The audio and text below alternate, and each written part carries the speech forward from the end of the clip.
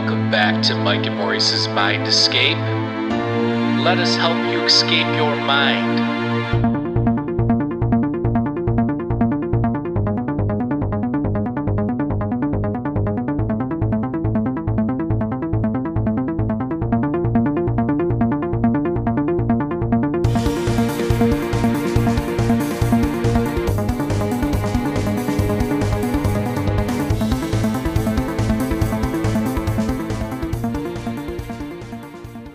All right, folks, welcome back to Mike and Maurice's Mind Escape. We have episode number 131 today, Exogenesis with Bruce and Daniella Fenton.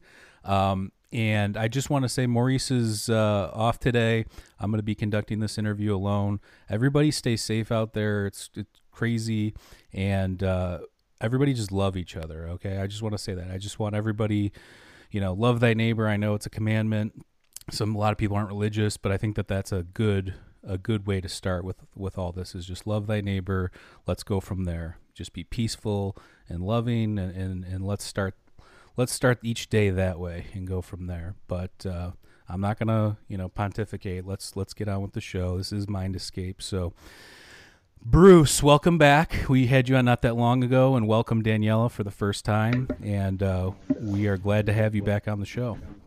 Thank you very much. Appreciate you having us on. Yeah, thank you for having us on. No problem. So you just recently came out with a new book. It got released a few days ago, and it's called Exogenesis, Hybrid Humans. The foreword was written by Eric von Daniken, and for anybody that's not familiar, they can go back and watch the other episodes we've done with you. The last one we did was on ancient aliens and Gnosticism, and then the first one we did, we talked about your into Africa theory and your theory of evolution, what you think went down. But this is a whole kind of a completely different end of the spectrum here. So why don't you give us a little bit of your hypothesis with these hybrid humans and these ancient aliens? Sure, yeah. I mean, the book's I think I'd call it fairly wide-ranging, that we tackle at the core an ancient alien story, but it also begins with a bit of a look at the modern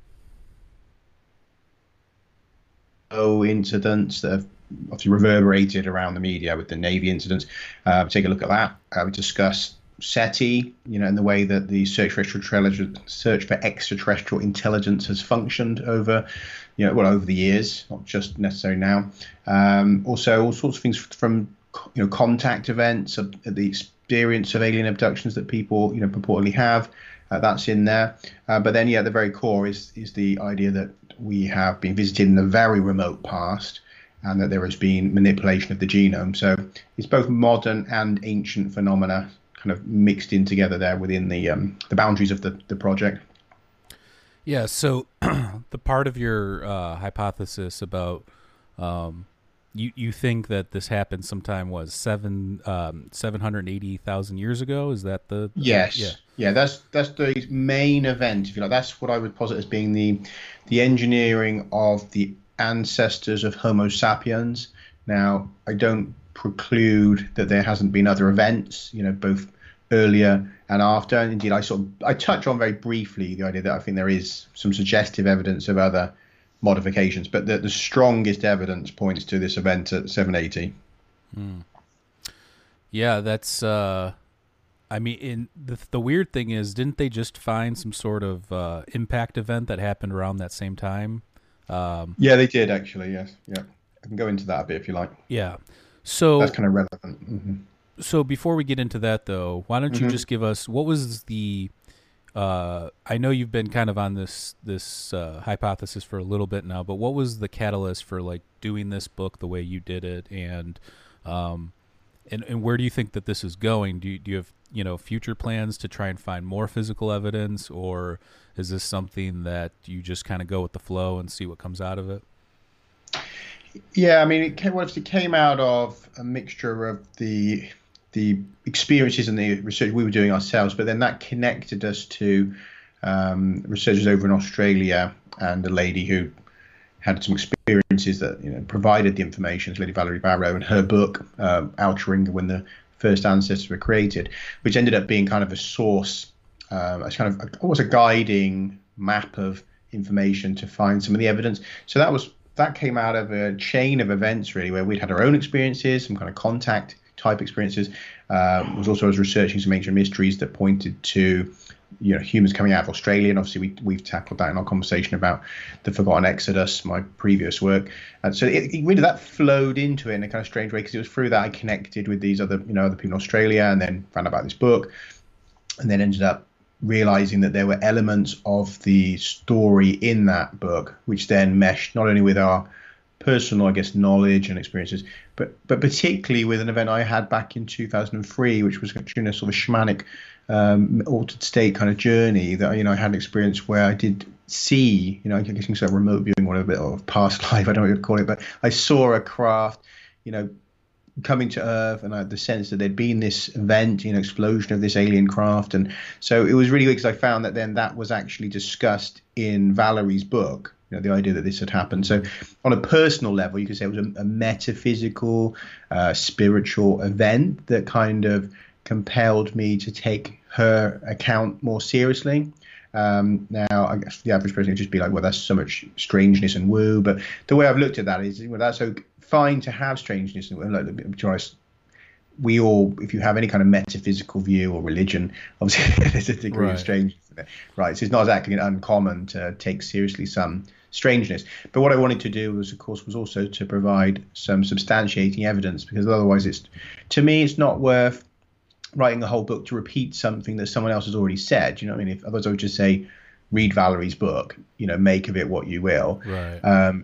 Instead, I thought, well, look, could I find evidence that would really back up the central claims in it? And that's kind of how the project got going, was the idea that if this was genuinely a real kind of download of information from a, non-human intelligence, that, then the way to prove that is to find substantiating objective evidence, that would mesh with the story. And that's kind of really what it was. That's the project in a summary, I'd say. Mm-hmm. Yeah, I find your work interesting because you try, you take an approach that's, look, let's face it, we're both, interested in the UFO and UAP phenomena and ancient aliens. And while I don't believe any aliens actually built any ancient civilizations or megalithic structures, that when you look at, like we talked about this last time, stories from the Bible, shamanic experiences, people having psychedelic DMT experiences and encountering aliens, I think it makes a little bit more sense when you come at it from that kind of a microscope, and you're just getting in there and you're looking at all these moving parts. As somebody that has done psychedelics, I'll ask Daniella this: do you think that there is something to that with the connection between aliens and psychedelics or altered states, or do you think that that's ourselves talking to ourselves, maybe subconsciously? What do you think's going on there? I think psychedelics opens the gateway in a way. And when you take certain psychedelics, it's said in shamanic thinking that it stays with you for the rest of your life. So it leaves you open, I guess, to experiences. Shamanism in general can have a very close tie, interweaving with contact with beings from other places, whether it be alien, our own consciousness, us in the future, us in the past, going around in different cycles, revisiting ourselves. That's all very closely tied together. So, I mean, in sense of psychedelics and the, alien experience overall, I do believe that it's very closely linked. And for people that do psychedelics, I think they don't necessarily have to do psychedelics to have the experience, to have the contact. But for the ones that do, they probably have more of an intense, I guess, experience. And there is a lot of accounts of shamanic experiences where, people have been in, different places out in the open or in the jungle or in, forest, and they've seen a lot of things. So it does, I think, thin the veil very, very, very much. And so it allows an interchange between anything that, is out there that wants to make contact in an easy way and just give us a download of information or participate in what we're doing here. So it is an opening of the channel so that can happen. It does facilitate it.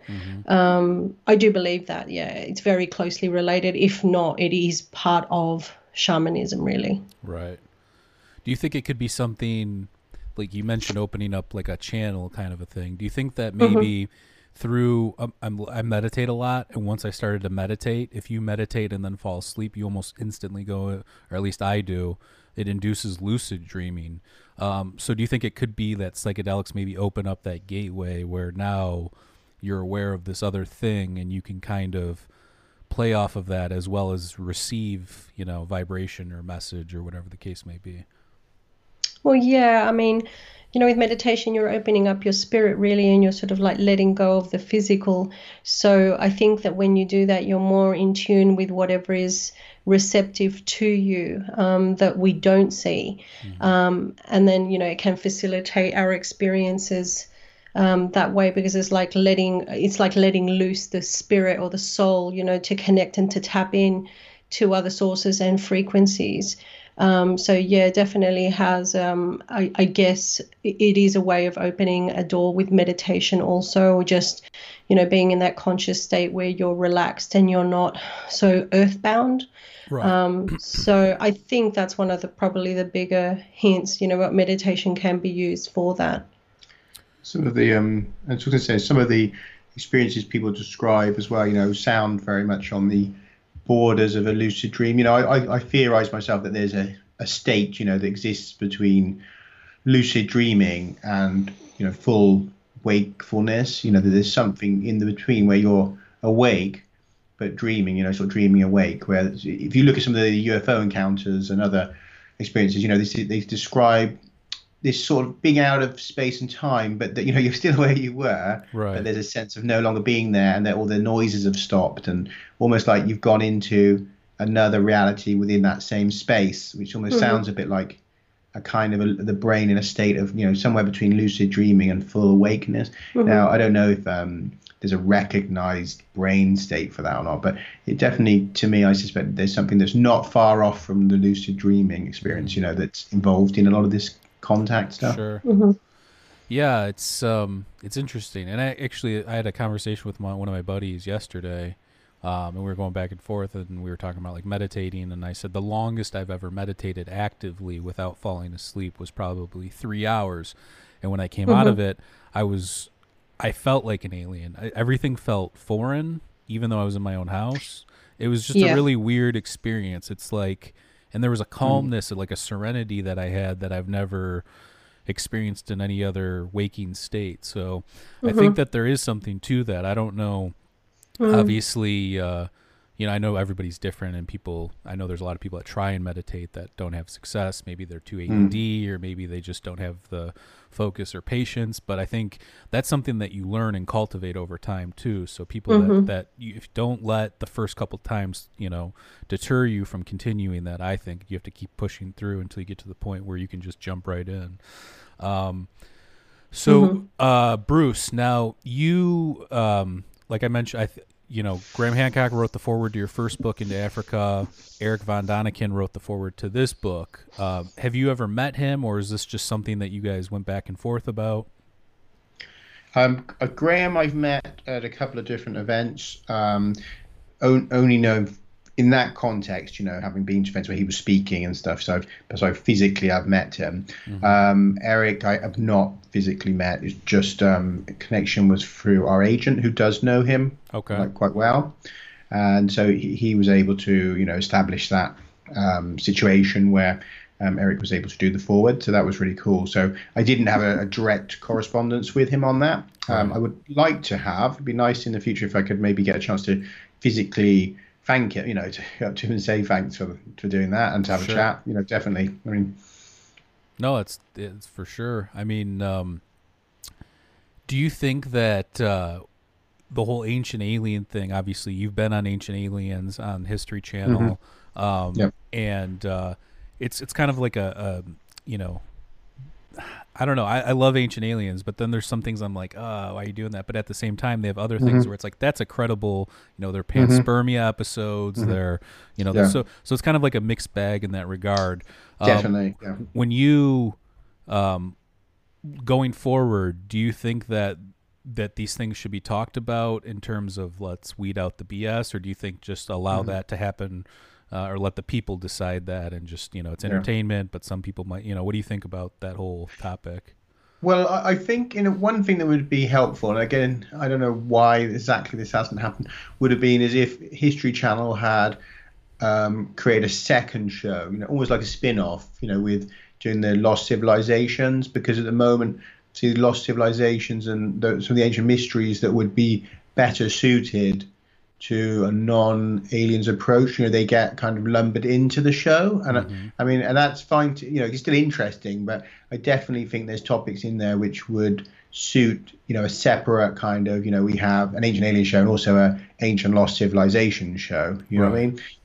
That would have, I think, would have worked better, because then you're not having to, in some episodes where you have to kind of make a convoluted argument to put what would seem to be a lost civilizations constructions or something into an alien context, right? Because it's an interesting site or an interesting story that's associated with it, but not necessarily very convincingly alien. And they would be better off in a kind of a spin-off. And so I don't know. I'd hope to see that they do that at some point. And I know that I'm sure you'd like that. And a lot of researchers who are involved in that topic would, I'm sure, be happy to go on such a show. So I don't know why that hasn't happened. That's my kind of thoughts on it, is that because sometimes the topics they're interesting, but I do think that there's ones where you think, well, that would have been better off in a a Lost Civilizations ancient mystery show. Right. Yeah. Well, they turned God of the Gaps into Alien of the Gaps, right? I mean, that's kind of what the whole thing. Yeah, definitely. I mean, obviously that definitely happens. I mean, so I think that, and then like you said, there's other episodes which obviously are very strong. Which I've seen panspermia episodes where there's like legitimate scientists on, where they're talking about the real aspects of the panspermia, hypothesis. It's just, like I said, I think that you made a good point, and I do think that they should do that. Why not have two shows? They would be both very successful, because people love the megalithic sites all over the world, and most people don't get to see them. I mean, that's how I was introduced to Göbekli Tepe. I didn't learn about that in high school or college, or that wasn't something that, even though I was in high school and college in the 2000s, we were still talking about like the basic history of the world. There was no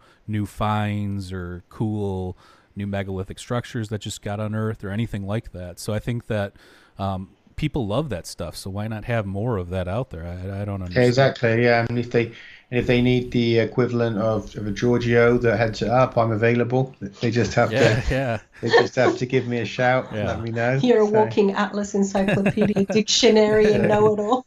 I can jump in on that one. Yeah. Well, I mean, look, you get people like you get people like Graham Hancock. You can get all the ancient civilization. I hate to call it that, but that's what it is fringe researchers, because the mainstream is not accepting of anything that's not the formal paradigm. So that's right. So there'll be plenty of people to do that. So I mean, maybe that'll happen in the future. But I have to say, I'm quite pleased with the episodes I've been featured on so far, which is I think about 4. Have been, I liked them. I'd say there was a couple of ones where I've learned a couple of things. I mean, there was the Alien Mountain, which is a site in Italy, which, to be honest, I'd never heard of before they contacted me, and then had a bit of a dive into it, and it is quite fascinating. Again, it's one of those ones which is a crossover, because it does have a link to UFO sightings and things like that, but at the same time it very clearly links to stories of a lost civilization. So I mean, obviously there are crossover stories, and in those, again, you'd think you'd have two shows which look at the same site from different perspectives, really, because I mean, that one, it turns out there was a link back to a druid city that may have been destroyed by a flood, and really, it was really quite fascinating. And then the other ones, I've done a couple which have been related to the Pleiadian kind of connection, which obviously is really good, because of course my book does tackle that. I mean, that it was kind of, I guess, nice that I ended up in a couple of shows which were, I guess you say, hyper relevant. Yeah, the one, book. Which one? I thought it was the one, the Hawaiian one, where you were talking, but you were talking about like Lemuria and a couple other things on there. Yeah, the Islands of Fire. I personally didn't really, as you might have noticed, I didn't personally talk about Lemuria, because I'm skeptical of the Lemuria kind of side of it. Yeah, I mean, other than listening to Rudolf Steiner talk about it a little bit, I don't really, I haven't really entertained it that much. Like, I think Atlantis, if you're going to go hypothetical lost civilizations, I think Atlantis has a lot more evidence to suggest that it probably was a real ancient, widespread civilization at some point. Yeah, I'm of the opinion when you have topics like that, you're better off just saying, either a flooded land or a lost civilization. Because unless you definitively have an ancient name that's been passed down, or a local culture definitely is using that name for some period, not hasn't been influenced by modern sources, then I don't see the gain in using a term which probably didn't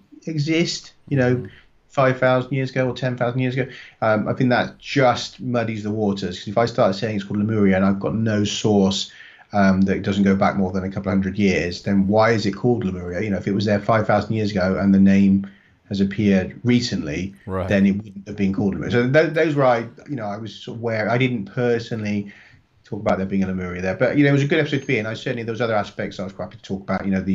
The Hawaiian gods and their possible link to extraterrestrial visitation, and the fact that the Hawaiians have legends that suggest to that, including sort of creation stories that sound like they are relating to contact. So obviously there's always elements. You look into local lore, that's where you often do find stories that are to do with contact events and stuff, and that's really cool. You get the local legends of the gods or visitations and stuff. Right.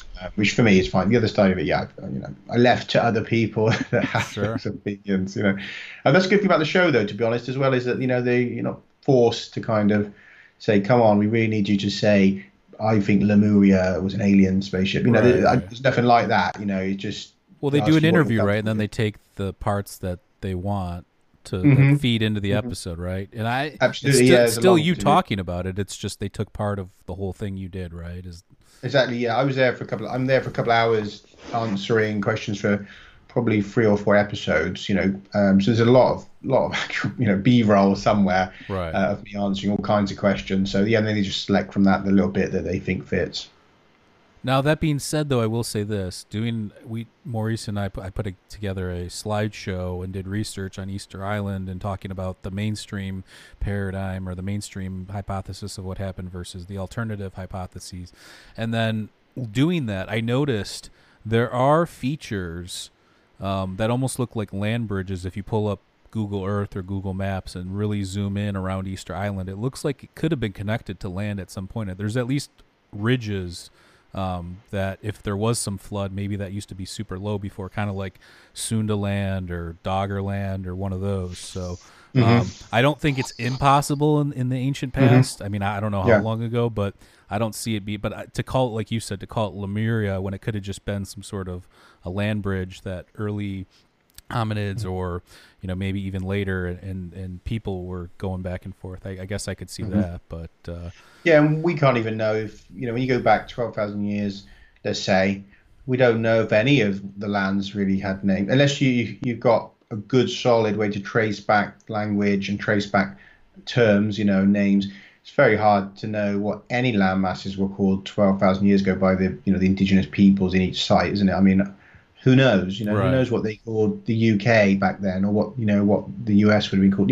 We just don't know, do we? I mean, so I don't think it's helpful. So I was putting like Lemuria or Mu or any of these, even Atlantis. I was thinking, that I'm wary. I think it better in these topics. I'm to say that I believe that there was a lost, land mass in Southeast Asia, or you believe there was a lost land mass in such and such, and it might correspond to some of the stories that refer to lands called such and such. But that I think if you say there was an Atlantis, then you still have to you're sort of really pitching yourself to that horse, isn't it? And so I'm wary of that now. The only thing about Atlantis though is that Solon went to Egypt, and I think he learned the story of Atlantis from an Egyptian priest called Sankis, and who knows how long the Egyptians had that knowledge too. Now you're right, they could have created it, but I think that one holds a little bit more water than other ones in the sense that name was preserved through a few different ancient civilizations. So I think that one's interesting. Now they still could have created it, but at the same time, there is precedent, the Cretaeus and the Timaeus, and then it being passed on from ancient Egypt to ancient Greece. So who knows? I think there's a clue, and I don't want to derail too much because I know we're going to talk about other stuff, but I think there's a clue in the story, though, that this is not an accurate telling, because, they obviously were told that the ancient Greeks were at the heart of this story, and they fought bravely, and, but we know there was nothing that we could refer to as Greece back then. Again, we come to that problem, these names are thrown around, but there's no way that 12,000 years ago the Greeks of Athens were fighting bravely against the Atlantic. It doesn't stack up. Right. So what you really have there is a kind of Chinese whispers where, to keep a story going, you put either the Egyptians were smart enough to know, well, how do we get these people to take this and keep it going? We'll put them into the mix, or the Greeks adapted it themselves to make it a story more about them. Which, if you're going to pass down a story to your later future offspring, it makes sense that you're going to include some aspect of yourself. Otherwise, you're going to be like, why are we even carrying this story? It's not about us. You know what I mean? So I think we can understand why that is, but then it also reminds us that this isn't a 100% carbon copy accurate story being passed down, that the Greeks are suddenly involved at the heart of the story when it becomes a Greek story, right? Now, and I think that is a clue to us that this is there's a mechanism of handing it down, is that, either the teller or the person listening includes an aspect that will make it hyper relevant for those that it's being transferred to, so the story keeps on going. So, who knows what the accurate first telling of that story was, right? Because maybe the Egyptians got included into it by somebody else, so they passed the story down. I think you're absolutely right. You have to remember that stories change a little bit over time, or can be deliberately changed. I think you're right, and I think that, and you make a good point. I think, though, when you look at it, it makes sense because the Greeks did that with other things too. The Greeks went to Egypt; they learned metaphysics, they learned mathematics. Even Thales went there and was the first person to measure the height of the Great Pyramid as a Greek person. I mean, I'm sure the Egyptians obviously knew what they were doing, but and you look at stuff like that, and they're taking that knowledge back to their own civilization and saying, I'm sure they gave credit to the people at the time. A lot of these philosophers, based on their philosophies, seemed like moral, ethical people. But at the same time, you're right. Everybody adds their own little spin, right? So it's a little bit of the game of telephone, and it's a little bit of maybe personal invention based off of inspiration as well. Maybe they added a little twist themselves. So that makes sense. I think it's true, because I think what is story for? I mean, that's another thing we thought about in more recent times, that we have to ask, what is the value? Because we have history sometimes for the sake of history, where we have this idea that you just need to, we need to know the past and you can learn from the past, or we have it just as an educational activity, that you have to have some history and some physics and so on. But I mean, if we really think what is a story for? Most of the time it's to inspire people, or it's to inform you something about the cohesive nature of your tribe or your group, or or to explain away something you'd waste your time thinking on by having a quick answer, or there's some reason for that story, right? So I think that in these cases, a lot of time you have those stories to inspire people within your culture. So what's more inspiring than that we were the great warriors that fought bravely, and that's us. We're the brave Greeks, the great masters. I mean, that makes sense, because you're giving people these cohesive narratives that we're timeless, we stretch back into the past, and we've done all these great things, and story has to serve a purpose. And I don't think that we should look at oral histories as being a huge effort to tell absolutely pinpoint accurate narratives about the past. I think that they stuck around because they were serving purposes, like the indigenous Australian law. A lot of the time, the stories were to do with knowing where features were on the landscape. You had these like mind maps.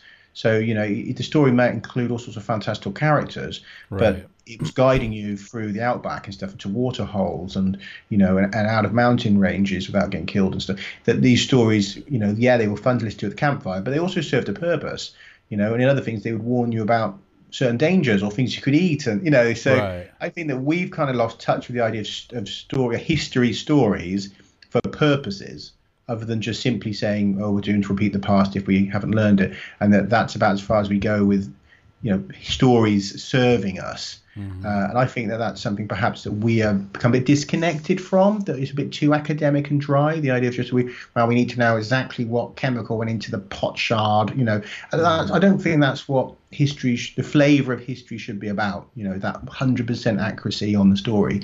I think it should be about, how does that story serve the culture? Why are we carrying it forward? Because there's a lot of history that won't be carried forward. No one knows everything that's happened, and you can't possibly learn everything that's happened. So it's always a selective process, isn't it? What do we carry forward and what do we just forget about? Yeah, you make an interesting point. Actually, I agree with you. And so while we're on Egypt and Greece, I mean, Socrates was not a fan of writing things down, and everything we know about Socrates is from Plato.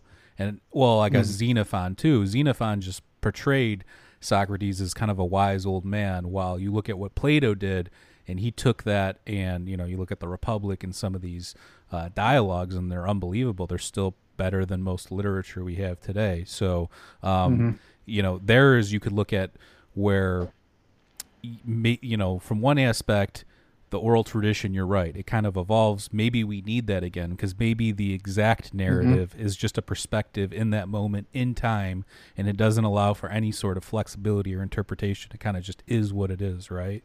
So, yeah, you make a good point, and I don't disagree with you.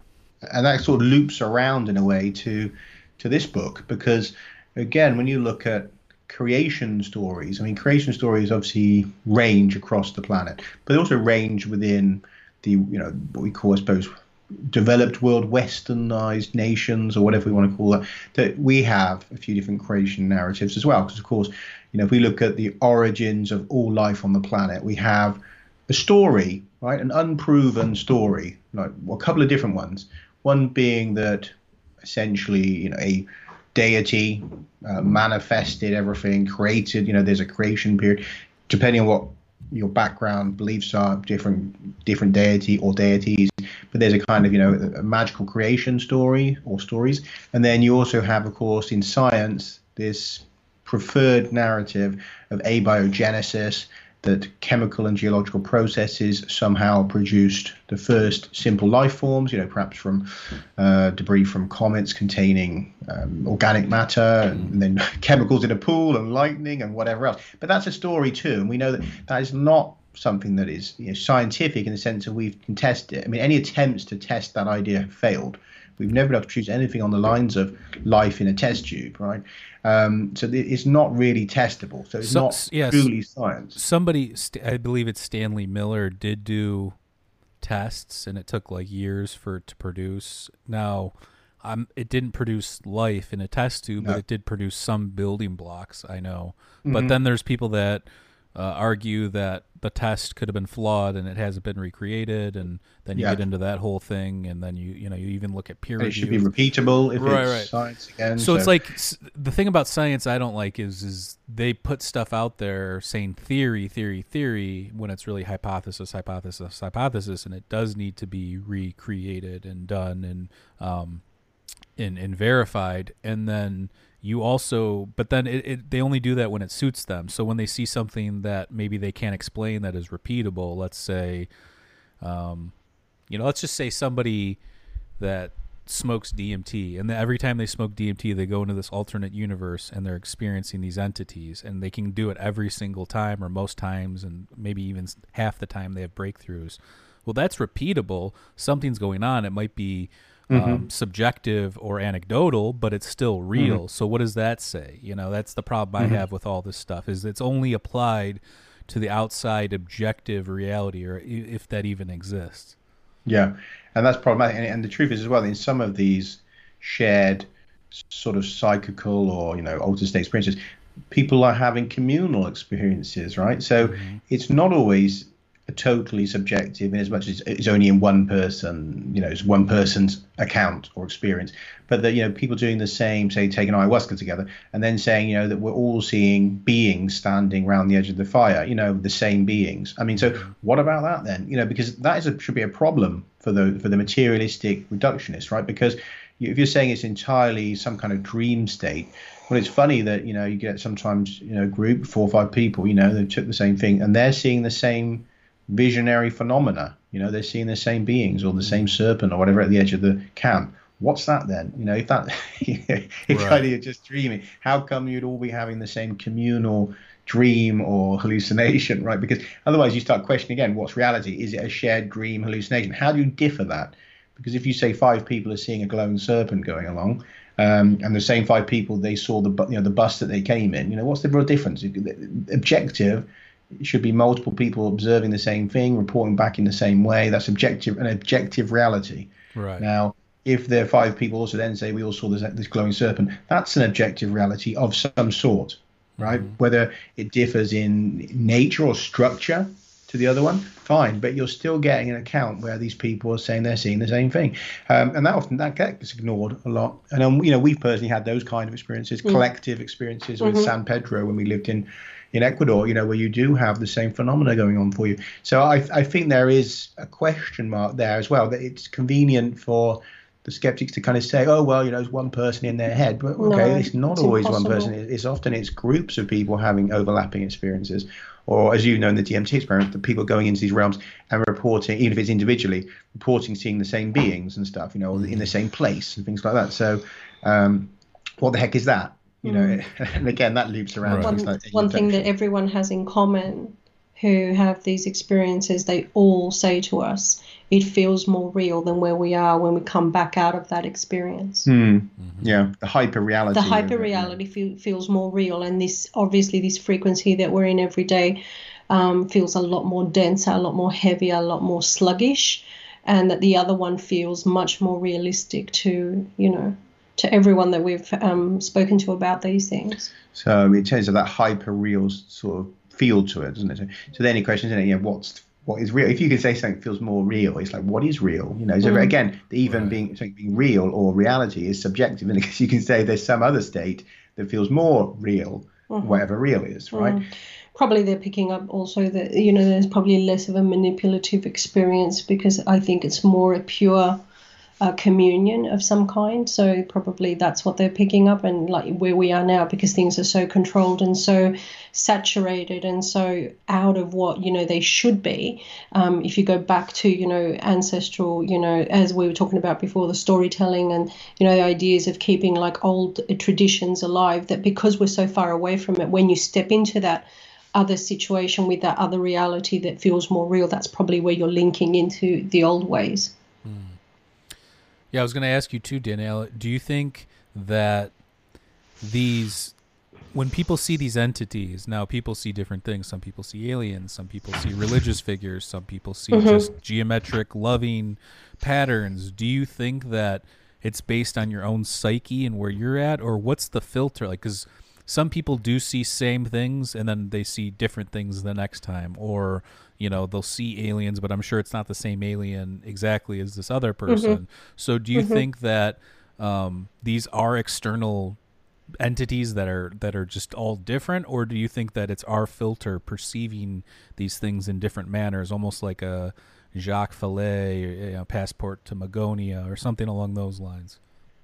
Well, it could be a couple of things. I mean, one, it could be your belief system or what you sort of like have grown up with, any, kind of influence that you've had. The other thing is that in shamanic terms, like there's always a saying that each plant or each element is different that you consume or that you use to get yourself to that experience, and that the plant will only give you as much as you can handle. So it will never tip you over the edge where you can't handle a situation. So both, being like one being part of who you are, your belief system, the other one being part of a learning experience, combine that together and probably you will see what you're supposed to see at that moment, and that teaching for that moment will be very specific for you. And probably, if there is a collective teaching, it could, expand out to other people. But at the same time, I also think that, with the way that, that these entities contact us, they can appear to us in any form. So they've got that ability, as, then you go into talking about like people that shapeshift, or, beings that, look different from, this time to next time. So, I mean, I think that they can sort of like change the way that they come to us or they appear to us. Some people might see aliens, other people might see angels, other people might see, God knows what, so it just depends on, what you're able to process, at the same time how open you are, and then at the same time the teaching at that specific moment. And again, that sort of, I think, goes back to the fundamental, because again, if you're saying, is something a distinct alien being, or is it an aspect of us? I mean, then you end up back at that, well, what is the fundamental nature of reality? Because if the fundamental nature of reality is a unified field of consciousness, which, in shamanic thinking and also in physics as well to some degree, you have that idea. It's not just an idea, really. It's very hard to not see it like that. I mean, if you go to the the subatomic, the quantum level, there's no real way to distinguish anything from anything else, right? So even saying anything and anything else, it becomes a bit meaningless, right? That we just have almost like an energy vibration, if you want, that there is no other thing. So then in these experiences, on one level, you can say that there are other beings in the same way that we can say there's other people here. But then we also know that in another sense, a deep sense, there's not really other people here because there's no point where we're not joined, right? If we look at the subatomic level, you can't tell my leg from the air around it or the desk that the table's on. Once you go down to that level, there is no way to tell anything in this perceived room apart. So therefore, I'm obviously connected to you and everyone listening to the show and to Danny. And, so that has to apply in that other reality too. So if we say, could they be an aspect of us that we're seeing, or could they be distinct aliens? It's like, well, yes and no and no, because again, I think a lot of these topics, it always depends on, well, do you want to look at it in the zoomed out view or the zoomed in view, right? And from an ultimate zoomed out perspective, then there's no other beings, there's no one else, there is just this seamless consciousness. I would say is the fundamental principle is an underlying consciousness. Now, for the materialists and the reductionists, they would say no, because consciousness comes from complex brains that have come out of this long process of evolution of matter. And okay, well, if you go down that route, then you lock yourself into a view where you have to say that. But then once you look again at that quantum reality, it's very hard to stick with that idea, because what's it building out of? It's building out that oneness again. So I think it's inescapable in a way to end up at a point where you have to say that, yes, the beings are both you and something distinct at the same time. And you have to almost hold with a double think, right? And that's where I think most of people go a bit insane with some of these topics and with the experiences, that you can have periods of breakdown and insanity are part of the shamanic law and the shamanic experience. Right.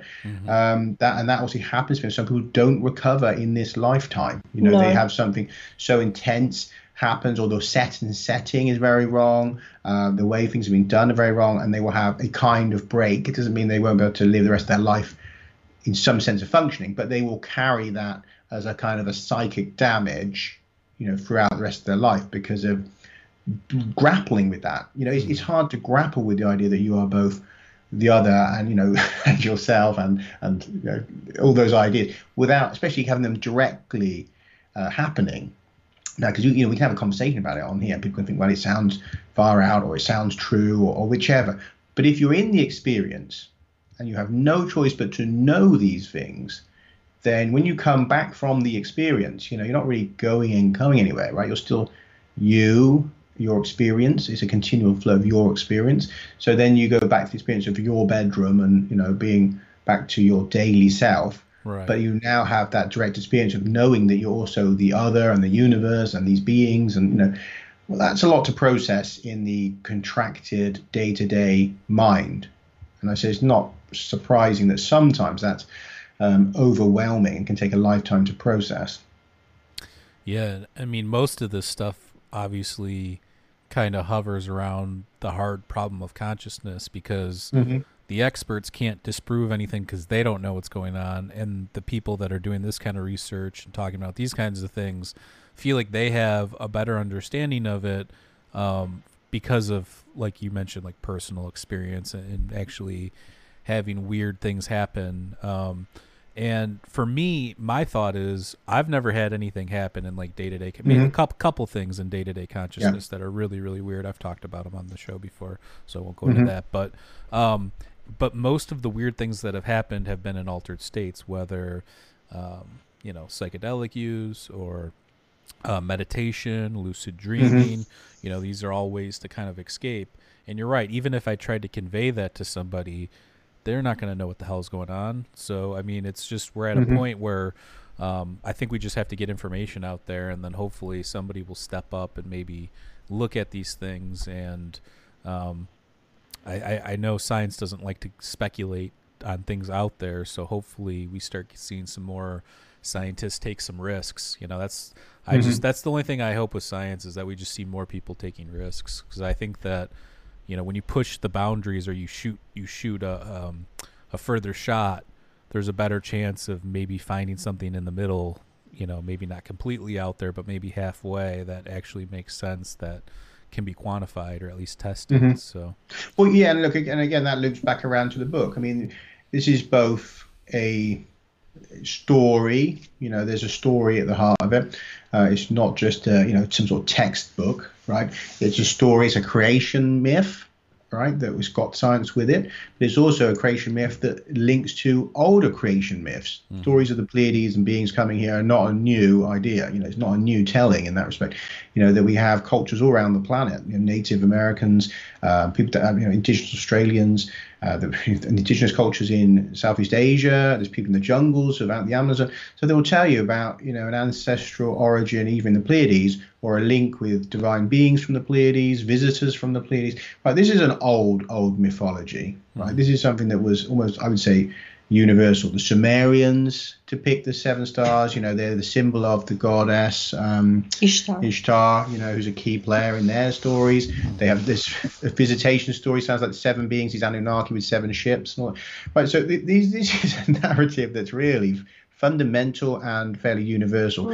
Now, was the Apkallu? Is there 7 Apkallu too? I think there is. Yeah, the 7. Yes, it keeps popping up. You've obviously got there's 7 mermaids that lived at the site at Mecca, where now you have, obviously they transferred from the pagan belief systems across to Islam. But that site there was a lake or a stream which was just connected to 7 ladies in the water. I mean, there's 7. And these 7 mermaids you find depicted in indigenous Australian mythology. They're depicted as Pleiades ladies as having fish tails. The fish goddess is universal. You'll find even here where we are in Wales that the lakes here have this fish goddess in them. And so these themes that we're touching on with our work, and topics that connect to them that we don't necessarily spend much time on or don't talk about at all in the book, but do connect, are really foundational for the human experience. I think if you were to take information from this book and you went back 12,000 years, maybe even 50, 60, 70,000, and you could communicate with the people, I wouldn't be surprised if you find them saying, "Oh yes, well, we know about the Pleiades. Oh, we know about the women in the water." These are some of the oldest narratives. I mean, because they're everywhere, and if somebody's everywhere, there's 2 options. They're free. Either they have a common source that's very old, that goes back to when we, as modern humans, populated the world and carried our stories with us, right? Or somehow you have a kind of, people moving around, meeting each other later, learning from each other, picking up these stories from trade networks and all the rest of that, and this kind of diffusion idea, right? Or there is some way that this is spontaneously happening everywhere, which, whether that's just coming out of the human mind or is visitation from beings telling you the story. I mean, essentially you have three options there. But somehow these have become narratives that are basically universal.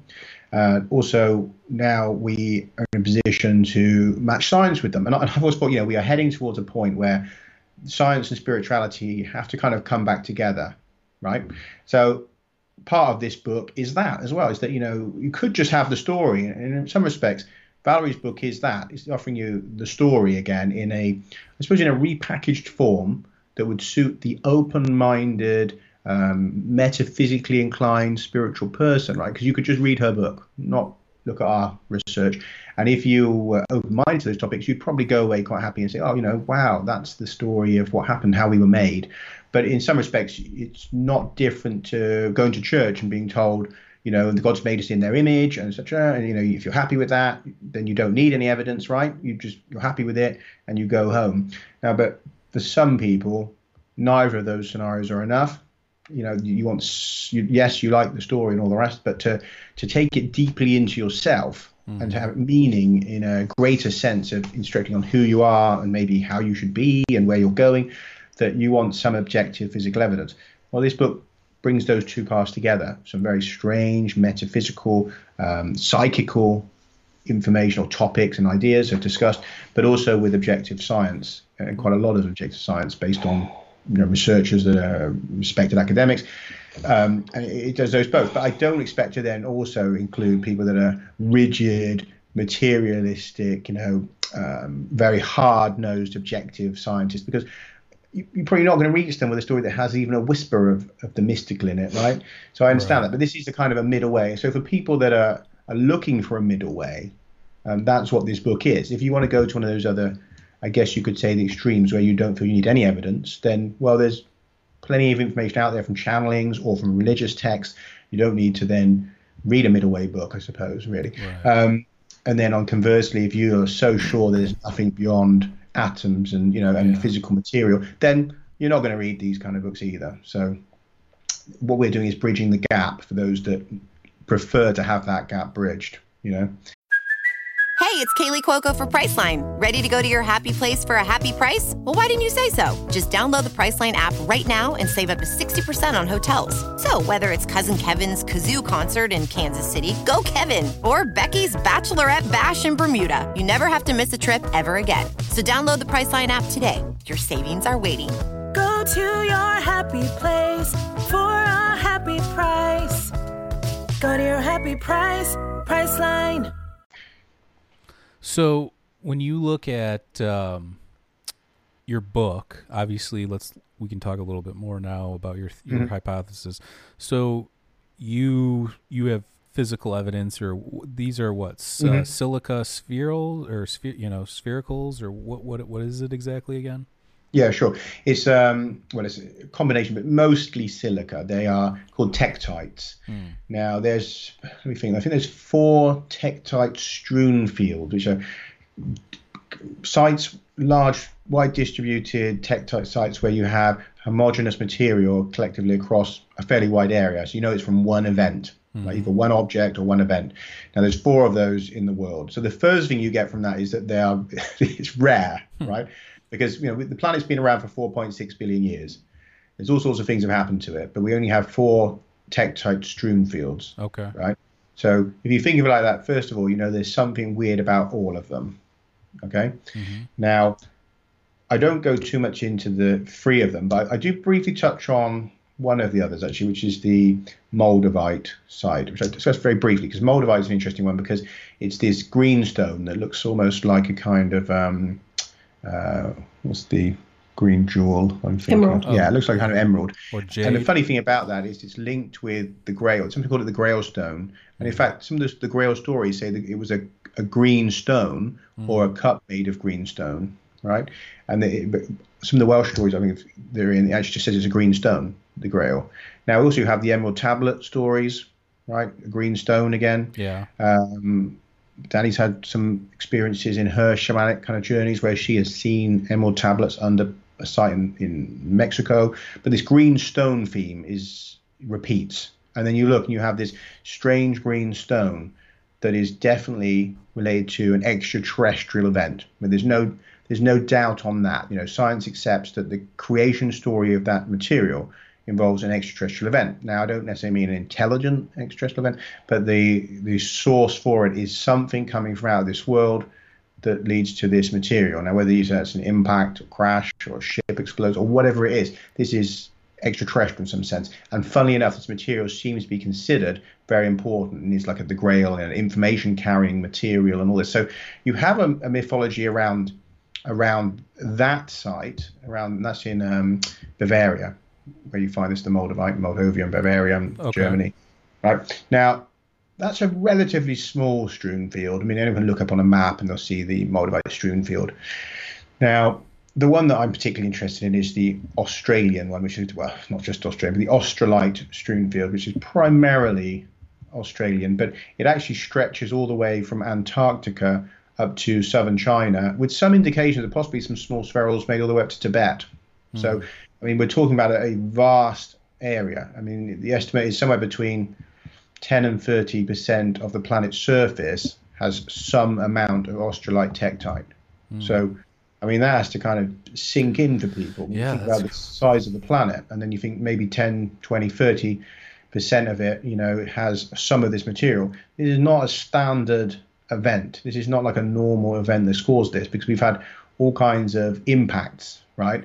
And you don't know of any that have have left debris scattered across 20% of the planet's surface. So what about like though? So there's no natural cause that you could find or think of that, like no volcanic activity, Trump. ancient volcanic activity, ancient, asteroid or meteor. There's nothing that you know of that could create this kind of, these tektites.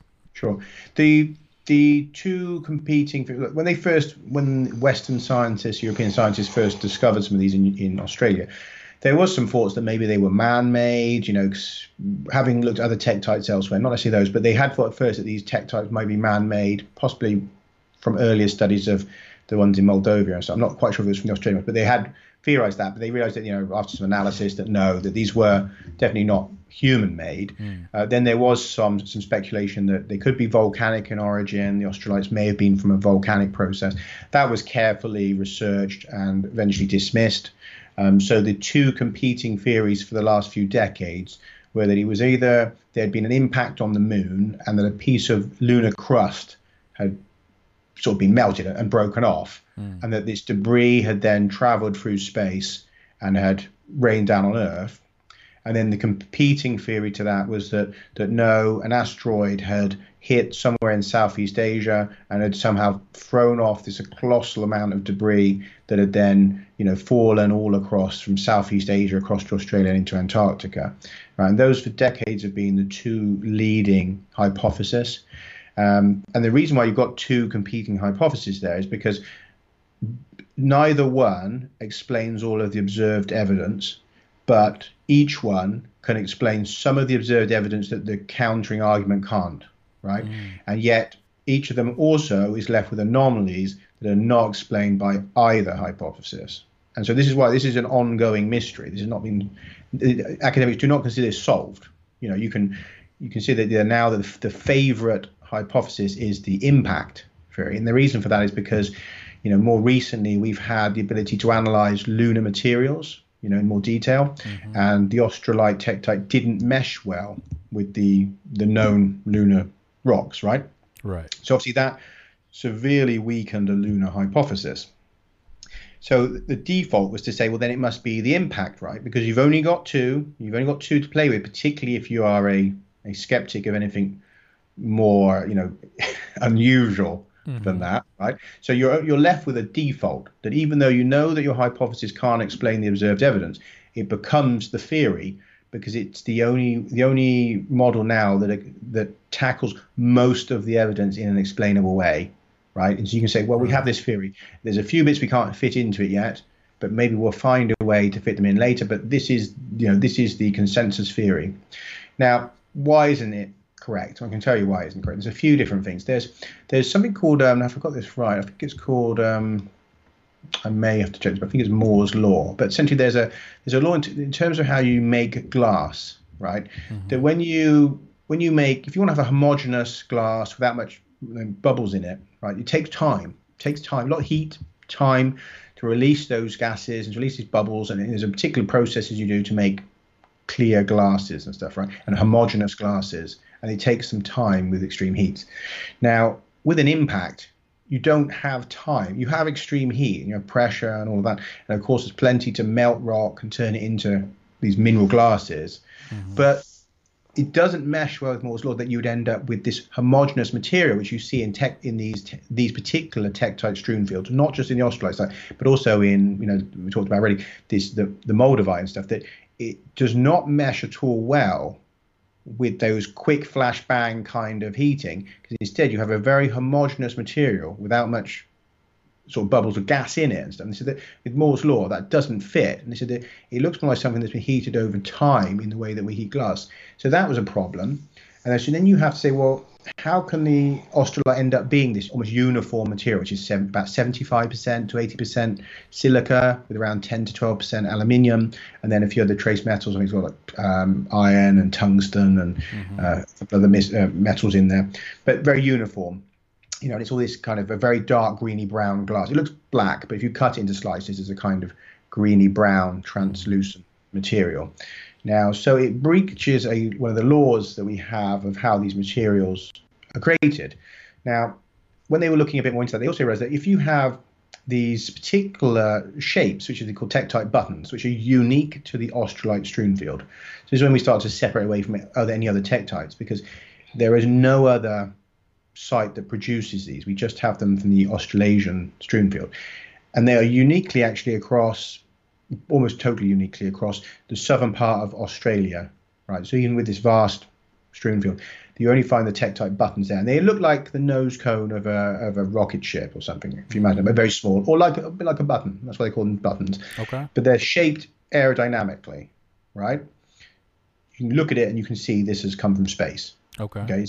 So NASA scientists and stuff, examined it. They realized that they could see that they were shaped by aerodynamic forces, and they did also experimentation trying to recreate the shaping and how you do that, in an intense heat event and all the rest of it. And what they basically concluded was the only way that this could happen is if a large body was in orbit and then it had a superheating event, pieces broke off, melted, hyperheated and turned into liquid, pooled into spheres, which obviously liquids do in vacuum. So they formed spheres, instantly froze, of course, again, the cold of space. So you have these glass spheres, and they said that then they continued on in an orbit from the parent object, and they entered the atmosphere at a fairly shallow angle and went through prolonged heating, which you don't see in small pieces of debris, asteroid debris, stuff that comes straight down into the planet. What happens if you have something come straight down, it's superheated and the outside evaporates. Right. And you end up with, at most, a very, very thin layer of liquid around the core, around a cold core. So when they come down and pass through the atmosphere. So it's a very flash, because the speeds they're traveling at. So there's just an intense heating event.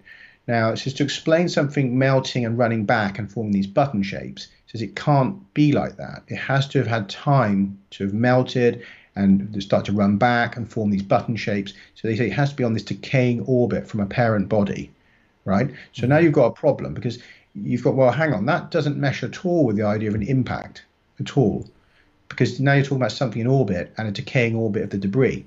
And this is further followed up by how this australite is distributed, because a lot of the people who specialize in australite hunting, there's some very passionate people involved in this, and thanks to them I have some of the clues to this, but they've realized that you tend to find it in clusters. So you'd go out in the outback and you might find over several dozen meters or whatever, you'd find pieces of this material, but then maybe not find any for another 500 kilometers, right? Now that's very untypical of a splash form where something's hit and pushed debris out. You'd find the debris is just all flown out in a direction. You'd have it scattered along that. How are these on the surface, or are these deep in the earth? These are on the surface, and this is another thing that baffled people as well. That if they're 780,000 years old, how come they're so often on the surface and look like they've been there from 5 minutes ago?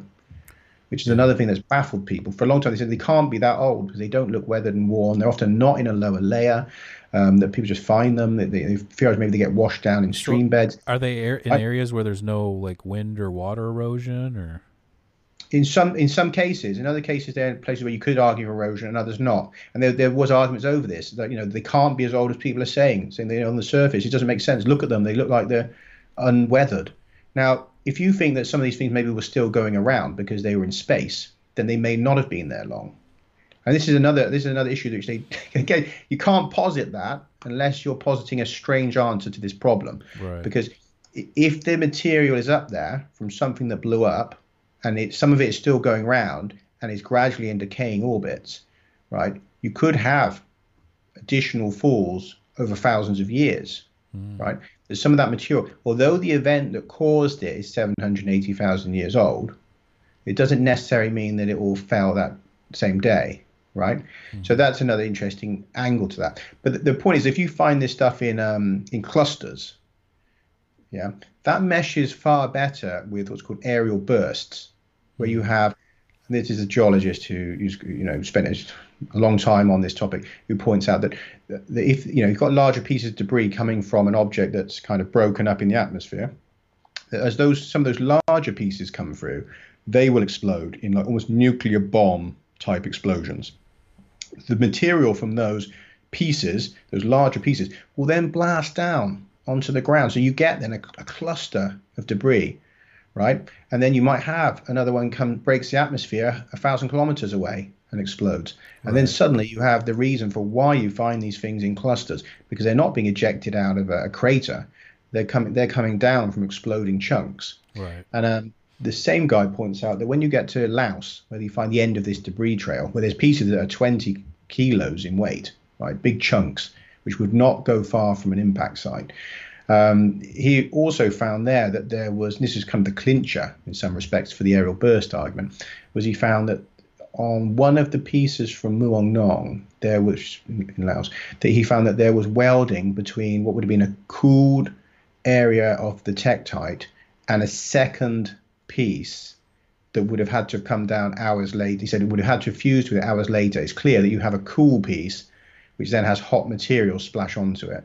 He says, again, he says, just by that luck of the draw, two of these, one aerial burst has already been cooling on the ground, and another one has come over hours later and exploded, and the material is fused with some of that on the ground. He said, that's the clincher signature for aerial bursts. You know then that you're dealing with aerial bursts, right? That this is not just a standard impact event, right?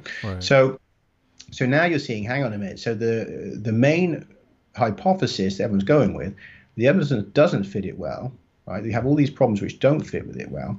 Also, you have the missing crater, and you touched on earlier that there's been a story about a crater being found, and that's correct. Just this, I think, is a few months ago, there was a big story. But bear in mind, this is kind of funny because this story has not been really known to the public for years, and I'd never heard of it. You know, when I got involved with this, and isn't it funny that after my book came out and I've been tackling this, suddenly a story comes out about the 780,000-year-old impact and the Australites, and you know, which has been quite funny to see, almost like the universe throwing a bit of a curveball there and bringing out the story. Because yes, I mean, the missing crater has been part of the mystery, because well, look, you should have a 40-kilometer diameter, I think it's 40-kilometer diameter crater somewhere in Southeast Asia, somewhere probably Laos or southern China, and it should be very young, you know, in terms of geology, 780,000 years old. You know, we find craters that are 1 billion years old, right?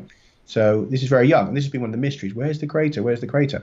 Now, there's a team that very recently have said that they think they may have found it, but there's problems with that. First of all, they found an anomaly, right, under rocks.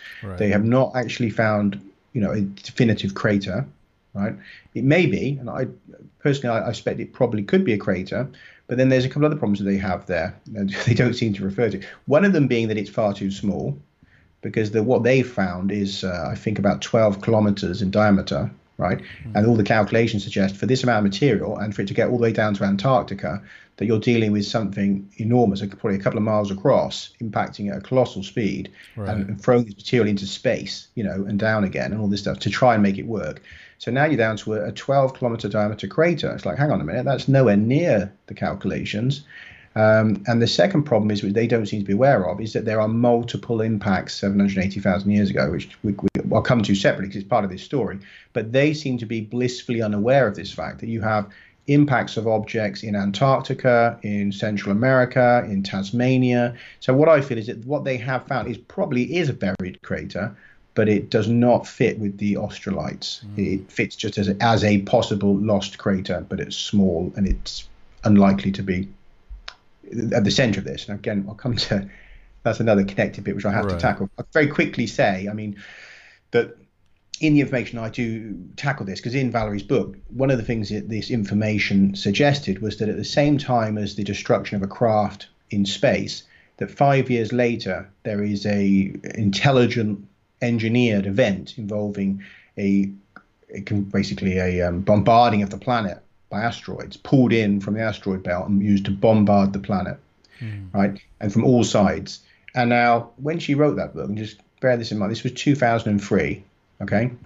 Now, nobody knew anything about there being a bombardment of the planet. You know, you'd have thought, oh, well, you know, I'd have heard about that. You know, that's an extraordinary event. You know, we'd all know about it.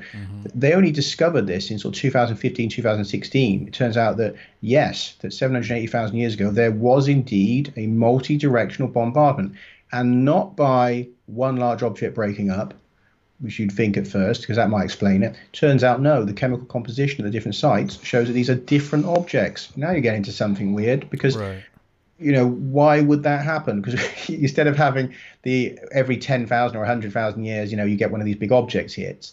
Now you're saying that at the same period that we've had this object breaking up in space, that you're also getting a bombardment of different asteroids suddenly coming from all directions and hitting our planet, as exactly as this intelligence has told someone, exactly as they've told them.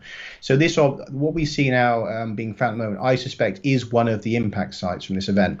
But the paper that these people have produced does not mention the fact that you have multiple impacts at that time. And I think that that's sloppy at best, to not even mention that hang on a minute, there's several impacts at that time. Why aren't we comparing that? Why aren't we mentioning that? And why don't they mention the fact that for years and years it's been calculated this would have to be at least a 40-kilometer diameter crater? So I understand that they want to solve the mystery, and there's kudos if you do that, right?